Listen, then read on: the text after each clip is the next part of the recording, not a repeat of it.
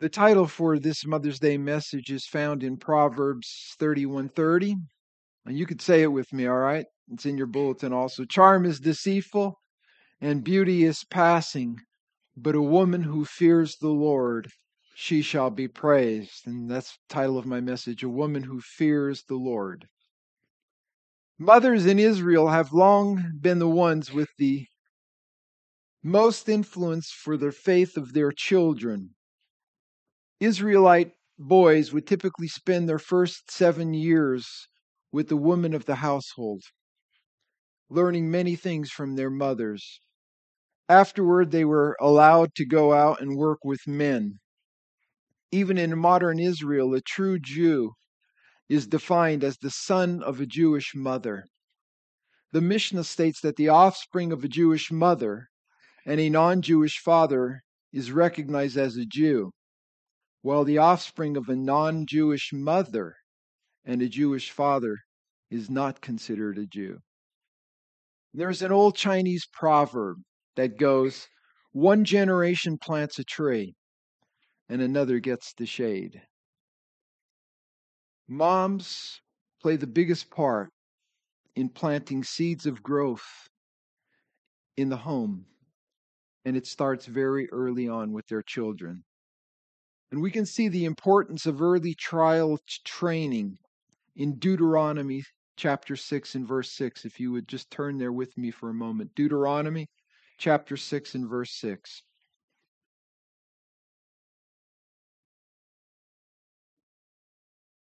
Moses wrote, "And these words which I commanded you today shall be where? In your heart." And there's a big difference between having the Word of God hidden in the heart and just knowing the Word of God intellectually. These words which I commanded you today shall be in your heart. You shall teach them diligently to your children. That's actually, that phrase there is the Hebrew word shanan, teach them diligently. And it means to sharpen. In Deuteronomy 32:41, it refers to the sharpening of a sword. You shall teach them diligently to your children, and shall talk of them when you sit in the house, when you walk by the way, when you lie down, and when you rise up. That encompasses the whole of a person's daily life. You shall bind them as a sign on your hand, and they shall be as frontlets between your eyes. You shall write them on the doorposts of your house and on your gates. And if you go to Israel and you see a typical Jewish home, you will see the scriptures literally in a little box on the doorposts of the home. But what I would take this to mean as far as a mom is concerned and a father is concerned in teaching their children, you're to take the scriptures and you are to write them on the door of their heart. You are to put them in their heart. We see this early child development in the life of Timothy. In Acts chapter 16, Acts 16 verse 1, speaking of Paul with Timothy, it says, he came to Derbe and Lystra. And behold, a certain disciple was there named Timothy. And then it says this, the son of a certain Jewish woman who believed, whose father was Greek. Now, this certain Jewish woman is identified in 2 Timothy chapter 1 and verse 5. And her name was Eunice. And that's an interesting name, Eunice. I don't know if you know of anybody called Eunice today. But it's a compound word, and it means conquering well. EU, the prefix Eunice, that you could identify that in the word euangelista, which is the gospel, good news, well news, good news. And then added to that prefix EU, is the word Nike, Nike, which means to conquer. So her name literally meant to conquer well. And you know what that tells me? that this woman, who we know very little about, was a warrior for the Lord. She was a warrior for the Lord. And every Christian woman, mother or not, can be a warrior for the Lord in the battle for truth. Now, before the nation of Israel had kings to rule over them, God appointed judges and prophets to speak to the people on his behalf. And one of those judges and prophets was a woman, a prophetess named Deborah. And she truly was a warrior for the Lord. In Judges, the book of Judges, chapter 4, look what it says, beginning in the first verse. And you know the cycle of Judges, where the nation would fall into sin, they'd cry out to God, God would send them a judge to deliver them. And then as soon as things were well again, after a certain period of time, they'd go back to their old ways, and the cycle would repeat over and over. But God spoke through judges to the people. Now it says in Judges chapter 4, when Ehud was dead, the children of Israel again did evil in the sight of the Lord. So the Lord sold them into the hand of Jabin, the king of Canaan, who reigned in Hazor.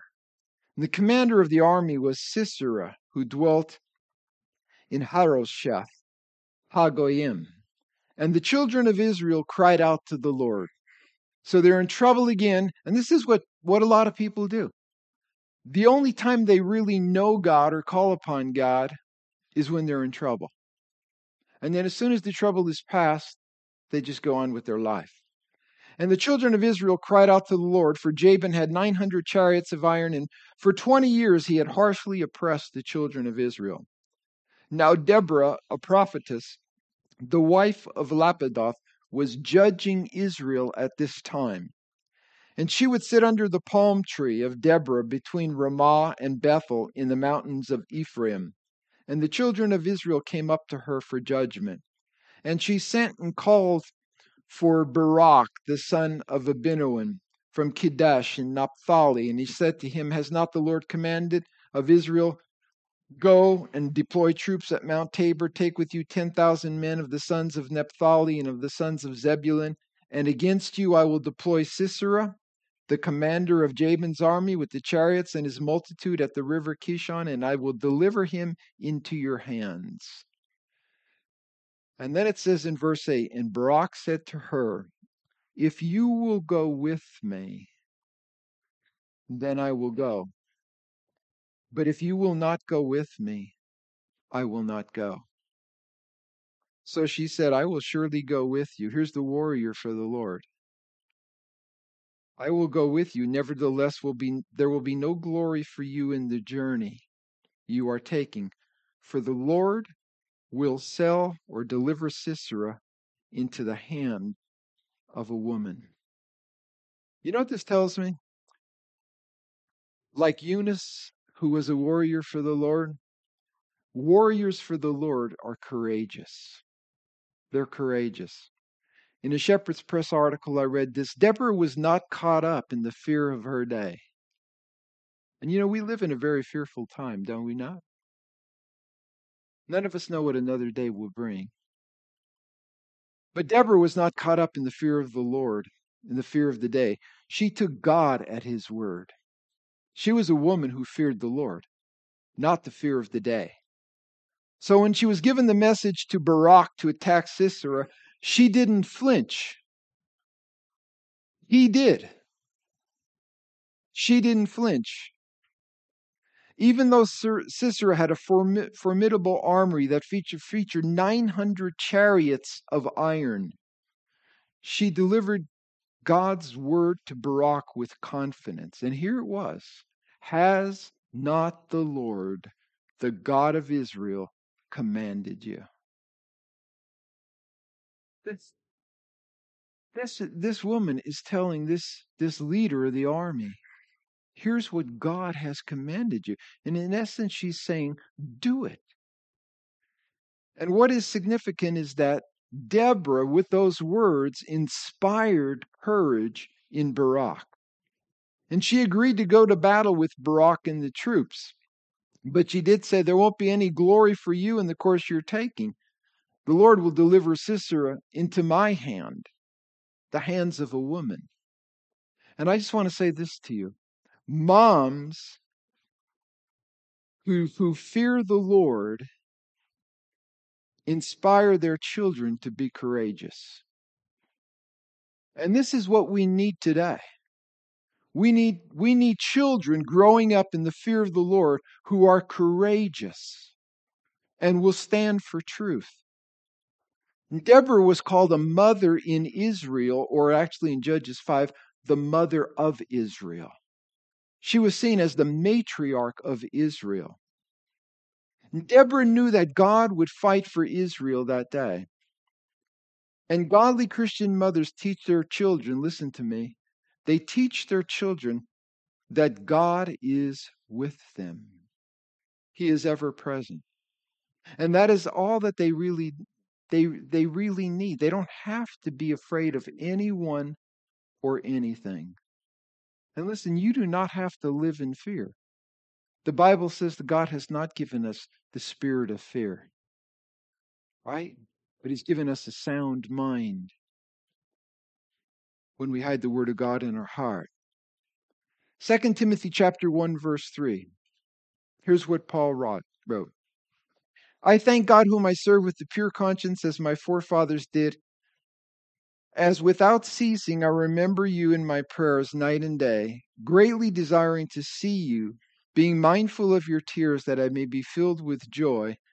When I call to remembrance, he's saying to Timothy, the genuine faith that is in you, which dwelt first in your grandmother Lois and your mother Eunice, and I am persuaded is in you also. So what we learn here is the process that led to Timothy's salvation and spiritual development in the things of the Lord. Eventually, he became mentored by the Apostle Paul, and he became a great worker for the Lord. That process, I believe, began at the knees of his grandmother, Lois, and his mother, Eunice.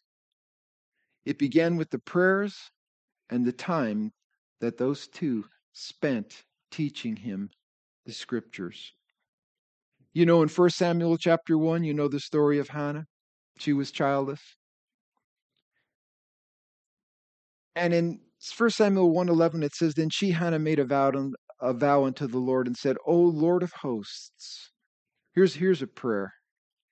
If you will indeed look on the affliction of your maidservant and remember me and not forget your maidservant, I will give your maidservant a male child and give your maidservant a male child. Then I will give to him to the Lord all the days of his life.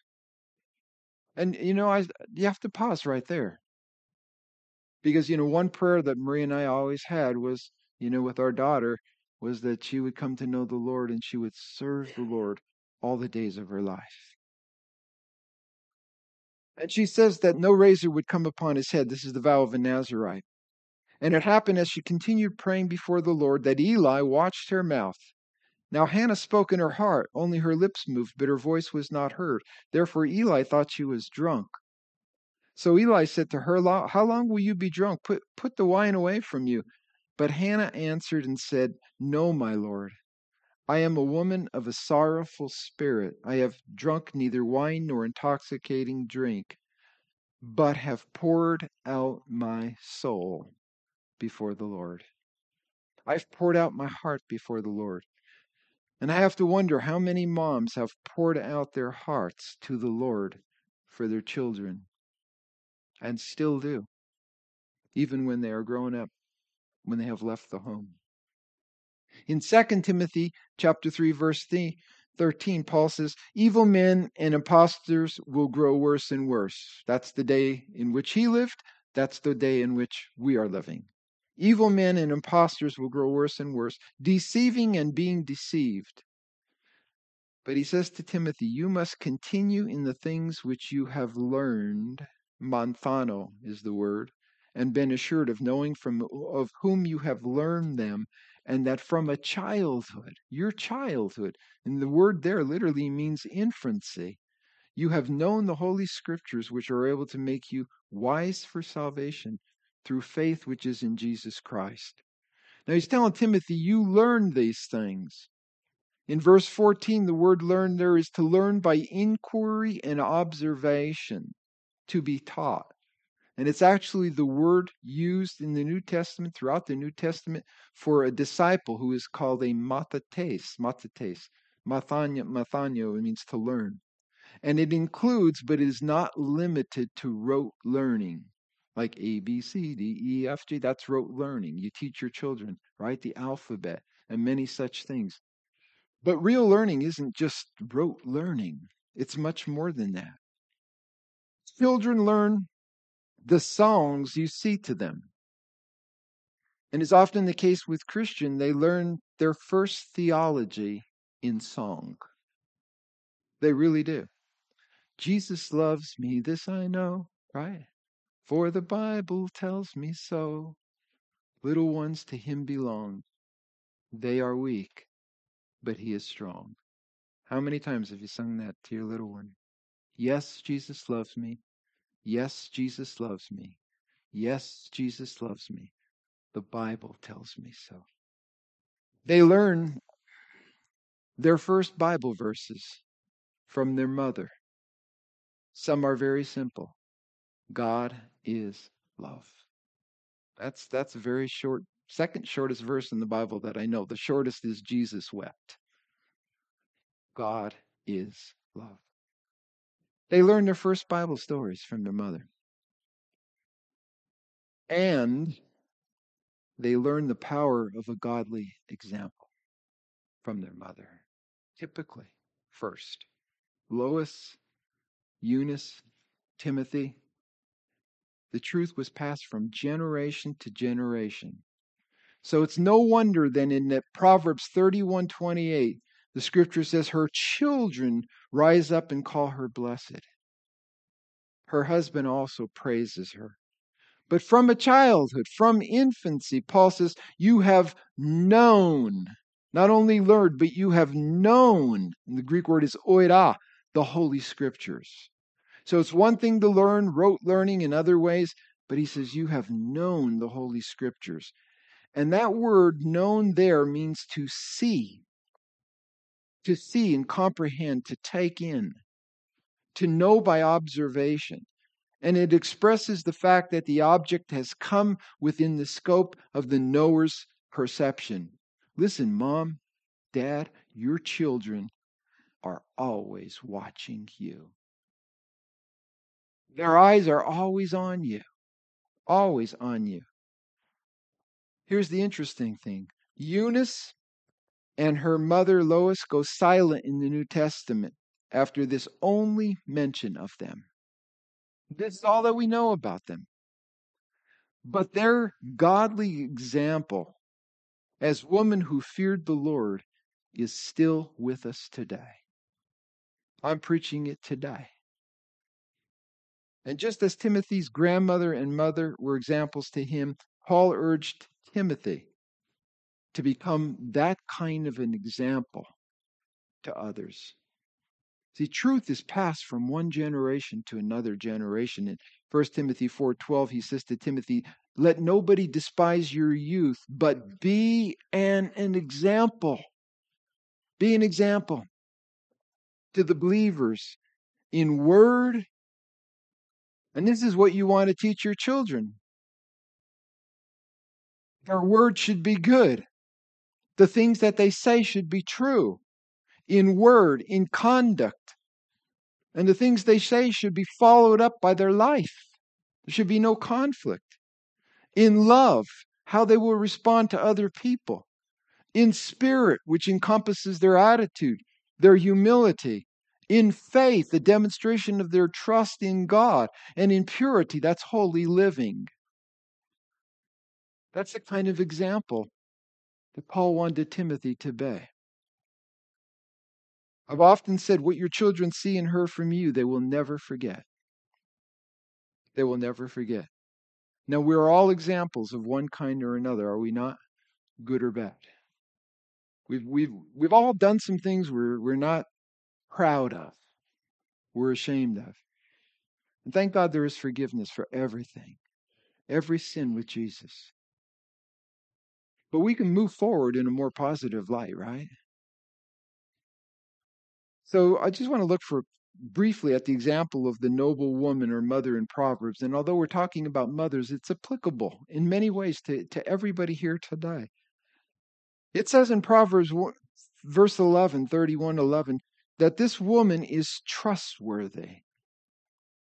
She's trustworthy. It says, the heart of her husband safely trusts in her. And Matthew Henry says, he trusts in her chastity. He trusts in her conduct, that she will speak in the company of people and act in all affairs with prudence and discretion. He trusts in her fidelity to his interests, and that she will never betray his counsel. He trusts in her to order the affairs of the home in his absence. She is trustworthy. A noble woman who fears the Lord is trustworthy.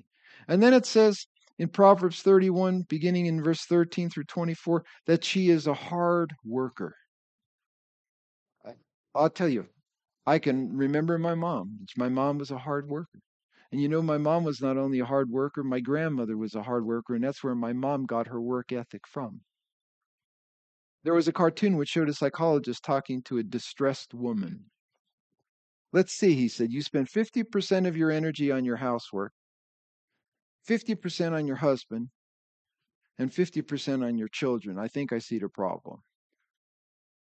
Right? It's called burned out. Listen, most mothers, if not all the mothers I know, are hard workers. They're hard workers. They don't stop. They keep going. Verse 13 says she seeks wool and flax and willingly works with her hands. You know what that tells me? That her work is inspired by the love and the devotion of her heart to her family, to her children, to her husband. She works willingly with her hands. You don't have to force her to work. Her love for God, her love for her children, and her husband is something that just flows naturally out of her heart. But it starts really with her love for her husband.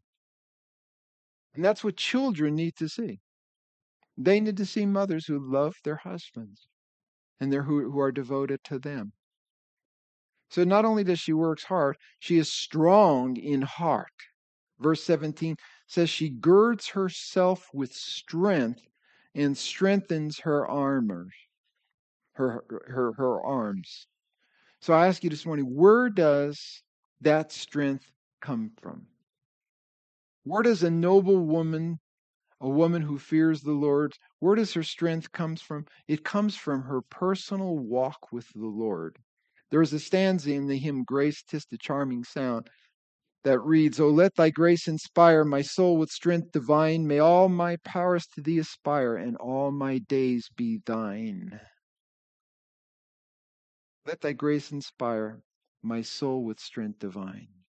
It comes from the Lord. And a woman who fears the Lord is a Psalm 46 woman. In Psalm 46, verse 1 says, God is what? Our refuge and strength, a very present help in trouble. Therefore we will not fear, even though the earth be removed and though the mountains be carried into the midst of the sea. In Ecclesiastes chapter 12 and verse 13, and you know the book of Ecclesiastes, sometimes can be quite depressing as it takes a realistic look at life and the futility of trying to find things that will satisfy you apart from a relationship with the living God. All is vanity, vanity of vanities, all is vanity, all is emptiness, all is passing. Not much really matters, is what Solomon is saying there. But he goes to the end of the book and he says this in Ecclesiastes 12:13, let us hear the conclusion of the whole matter. Fear God and keep his commandments, for this is the whole duty of man and women. Fear God and keep his commandments. Charm is deceitful and beauty is vain, but a woman who fears the Lord, she shall be praised. Listen, you can go to the book of Romans, chapter 3, and read verses 10 through 17 on your own. And it is a look at the depravity of man's heart. It's a litany of sins. And in Romans 3:18, after it gives that litany of sins and that realistic picture into the heart of man, and Jeremiah says the heart of man is deceitful above all things and desperately wicked. Jesus says out of the heart proceeds all manner of evil, adulteries, murders, fornications, thefts, everything. It comes from the heart. After it gives that realistic look at the depraved nature of man's heart, it attributes it to one thing. Romans 3:18, there is no fear of God before their eyes.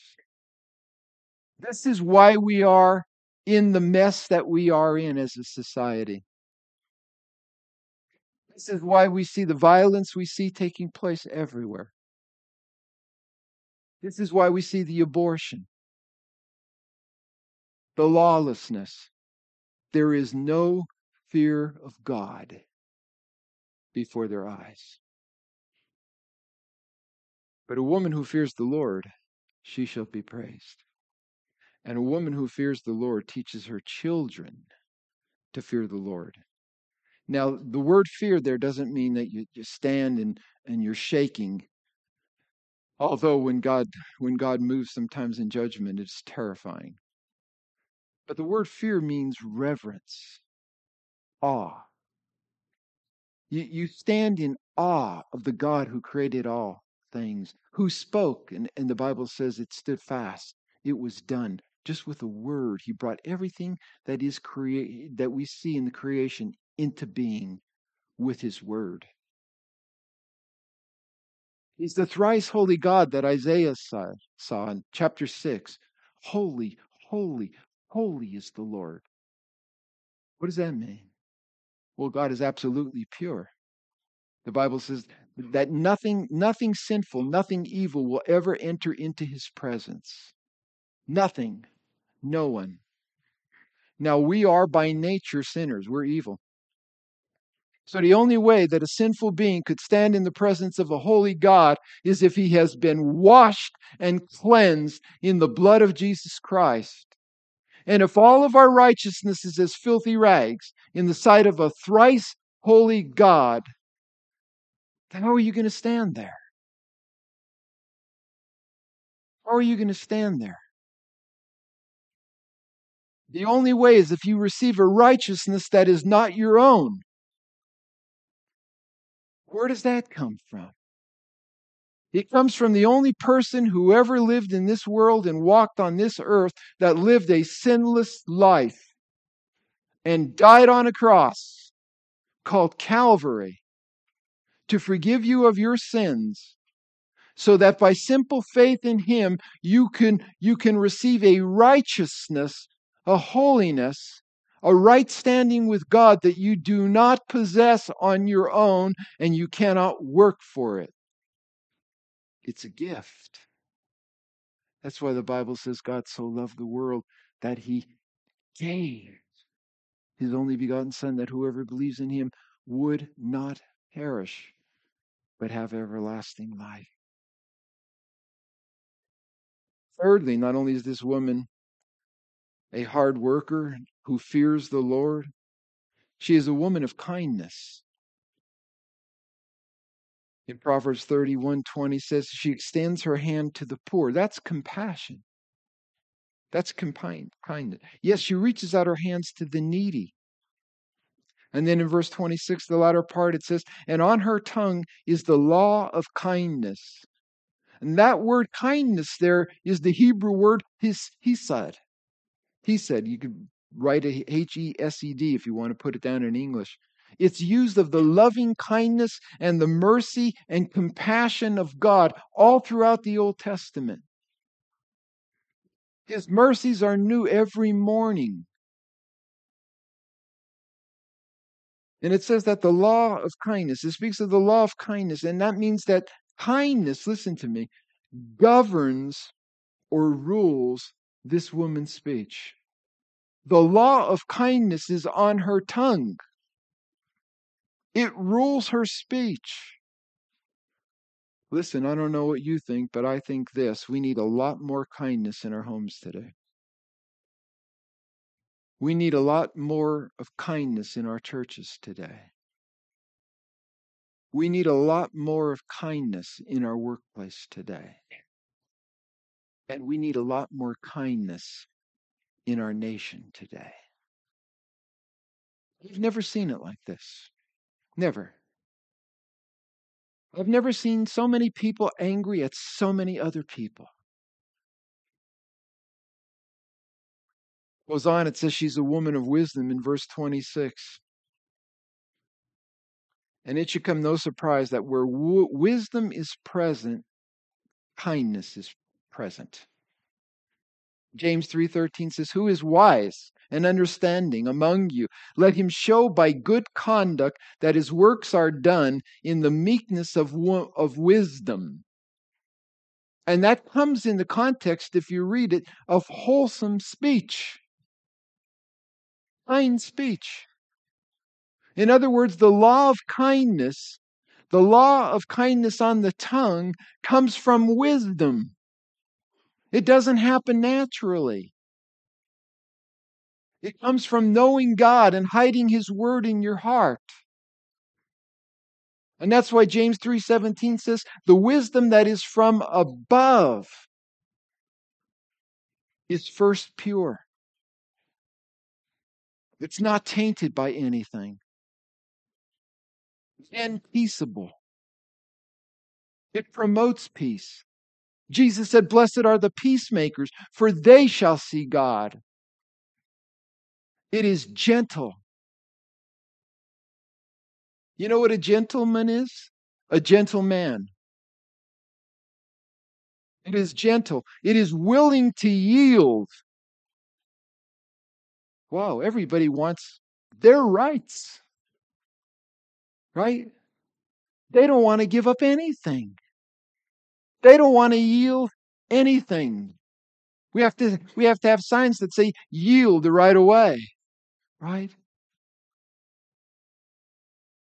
But in life it's much more prevalent when we see people around us just claiming everything for themselves. Everything. Willing to yield. This is the wisdom that is from above. Full of mercy. Compassion. Compassion is having people's hurts in your heart. And good fruits, good deeds, practical things that you would do for people without partiality, showing no respect for persons, treating everybody alike as people who are made in the image of God. And then it says without hypocrisy. That's sincerity. A gentle woman is a kind woman. 1 Peter 3:3, do not let your adornment be merely outward. You know what that is? That's the beauty that passes away. That's the beauty that is vain. Do not let your adornment be merely outward, arranging the hair, wearing gold, putting on fine apparel, but rather let it be the hidden person of the heart with the incorruptible beauty of a gentle and quiet spirit, which is very precious in the sight of God. Wow. What kind of a woman is precious in God's eyes? The woman with a gentle and quiet spirit. Peter Davis writes, gentle in the Greek world was an amiable friendliness that contrasted with roughness, bad temper, or brusqueness. In biblical perspective, the term indicates a person who does not attack back, for he or she waits on God to judge in the end. Knowing God is just, the person can suffer evil without bitterness and vengeance. David adds that the term quiet conveys a sense of being calm, peaceful, and tranquil, as opposed to restless rebellious, disturbed, or insubordinate. I mean, don't you like to be around people who are calm, peaceful, tranquil? You could be upset, you could be restless, you could be disturbed. You come into the presence of a person like that, and all of a sudden, the temperature is lowered. That's the kind of effect it has on people. Proverbs 21:9 says, better to dwell in the corner of a housetop than in a house shared with a contentious woman. It's the opposite of a woman of a meek and quiet spirit. And I think what that is telling us is sometimes it is better to retreat than to react. Right? Listen, I've already said it, but I'll say it in a different way. We live in a rough, aggressive, get in your face world. That's the world we live in. The woman who stands out in God's eyes as an example of Christ is the woman with a meek and quiet spirit. It's totally contrasted to the spirit of this age and this world. But you know what? Here's the thing. The world may call such a woman a doormat.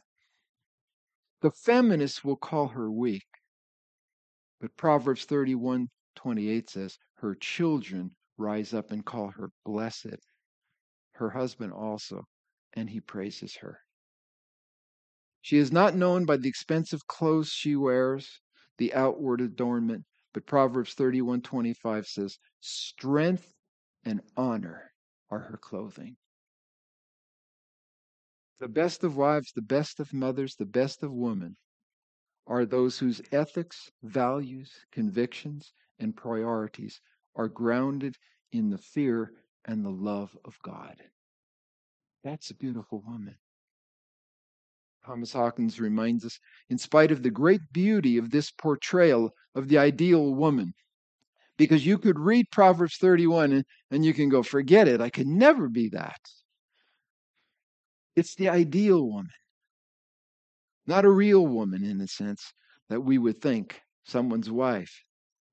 But in spite of the great beauty of this portrayal of the ideal woman and the honor given her, this passage is nevertheless often viewed by modern women as a harsh yardstick by which to measure their shortcomings.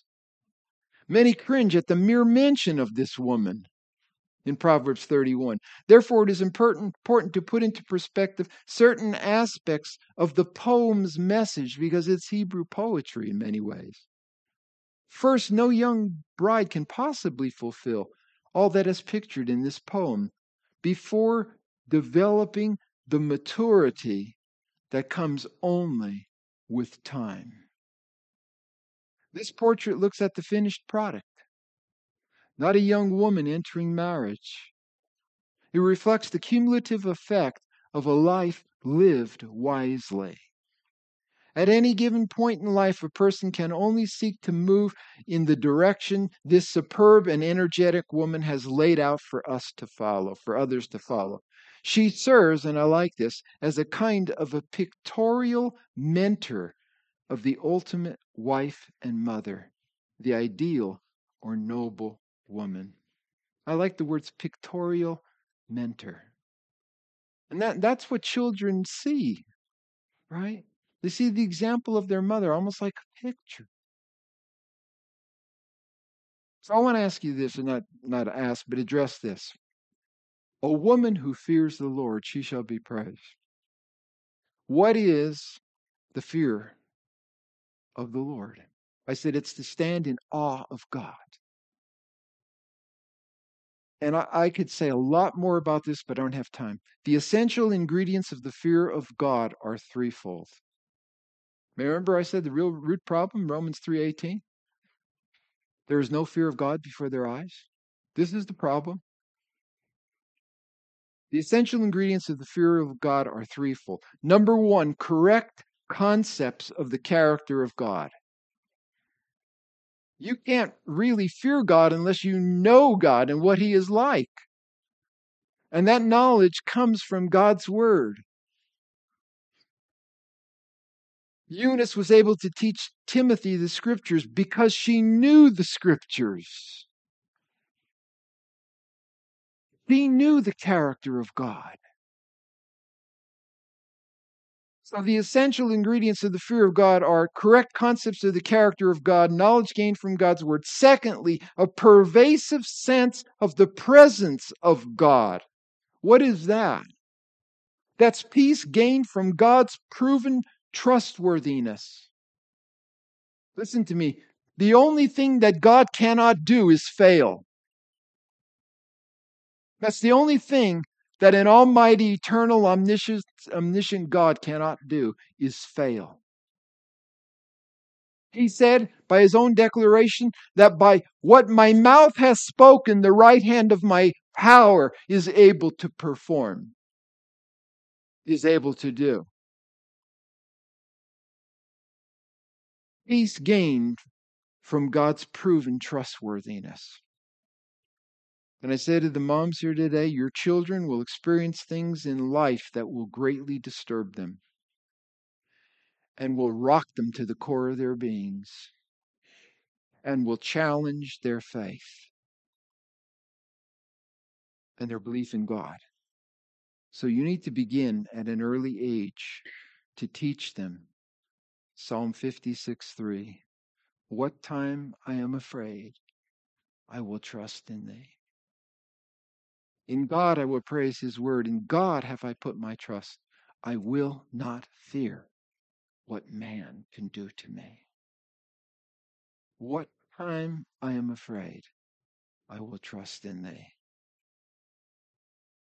Correct concept of the character of God, a pervasive sense of the presence of God, and thirdly, the fear of the Lord is a constant awareness of our obligation to God, devotion gained from a surrendered heart. You know what God is like. You know that he is trustworthy by how he has taken you through the most difficult things of your life. And you become completely devoted to him. You surrender your life to him. Noah. I hope there's nobody here named Noah in here. I hope they're not sleeping. Well, there is somebody named Noah, but he's not sleeping. Noah, I want you to build an ark. What's that? Oh, I want you to build an ark on dry ground.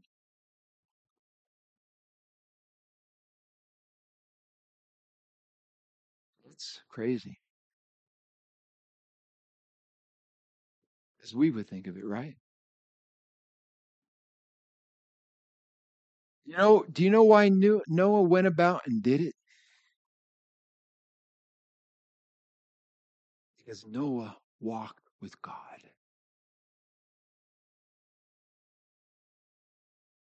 He was a man devoted completely to God. So when God spoke, Noah said, okay.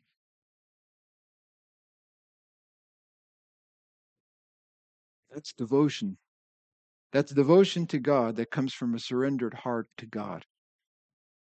Walking with the Lord.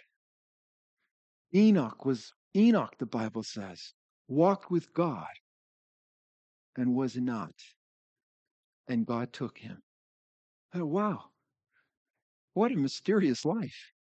Here was a man who walked so close with God, while the world was starting to really get a mess, that God said, Enoch, you're out of here. Come up here. Be with me. And he was gone. A woman who fears the Lord is a woman whose heart is saturated with the love of God, and his love flows out of her life like a gushing spring. Titus 2:1. But as for you, speak the things which are proper for sound doctrine, that the older men would be sober, reverent, temperate, sound in faith, in love, in patience. So that's the Father's Day message. But then he goes on to the Mother's Day message. The older women likewise, in the same way, that they would be reverent. What does that mean? Reverent. You know what it means? It means sacred. It's actually used of of the things that were consecrated to in temple service. Sacred, consecrated to God. So he's saying the women likewise, the older women, that they would be consecrated to God in their behavior, not slanderers, not given to much wine, teachers of good things, that they admonish the young women to love their husbands, to love their children. You love your husband first. You love your children. You love God first. You teach your children. You become an example for them to follow. And then one day, and the day will come faster than you will ever realize it, faster than you can think about it. You pour your life into them. You pour your heart into them. And then they're gone. And they're out on their own. And you let them go to live a life for the glory of God. That's what parenting is. Somebody described it to me. It's like flying a kite. When your children are little, just when you're flying a kite, there's a lot of obstacles out there. And you just let it out a little bit more, a little bit more string at a time. Kind of steer it away from the things that it would get tangled up in. And then one day when it's really soaring, you cut the rope and you let it go. And you've done what you can do.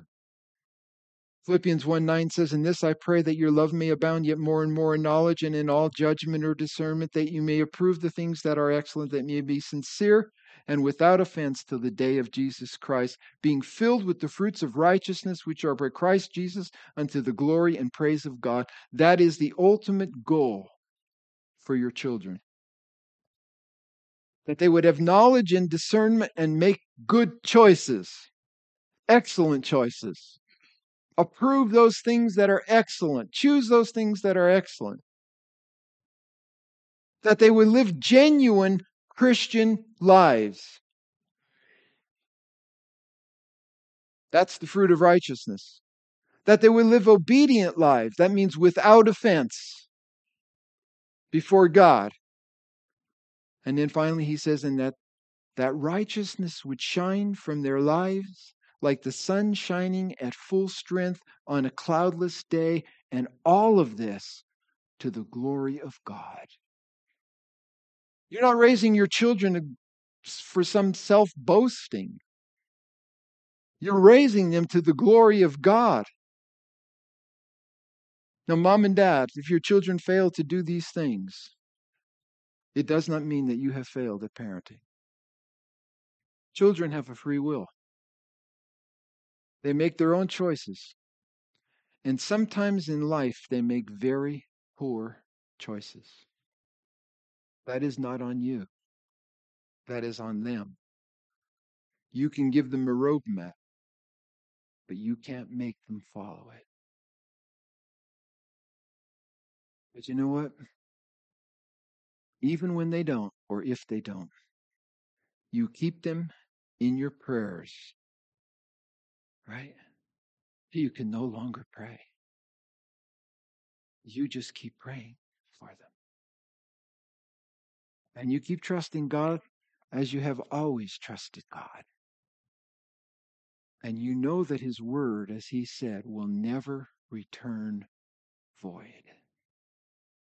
So I just want to say again, thank you for coming. Happy Mother's Day to all the moms.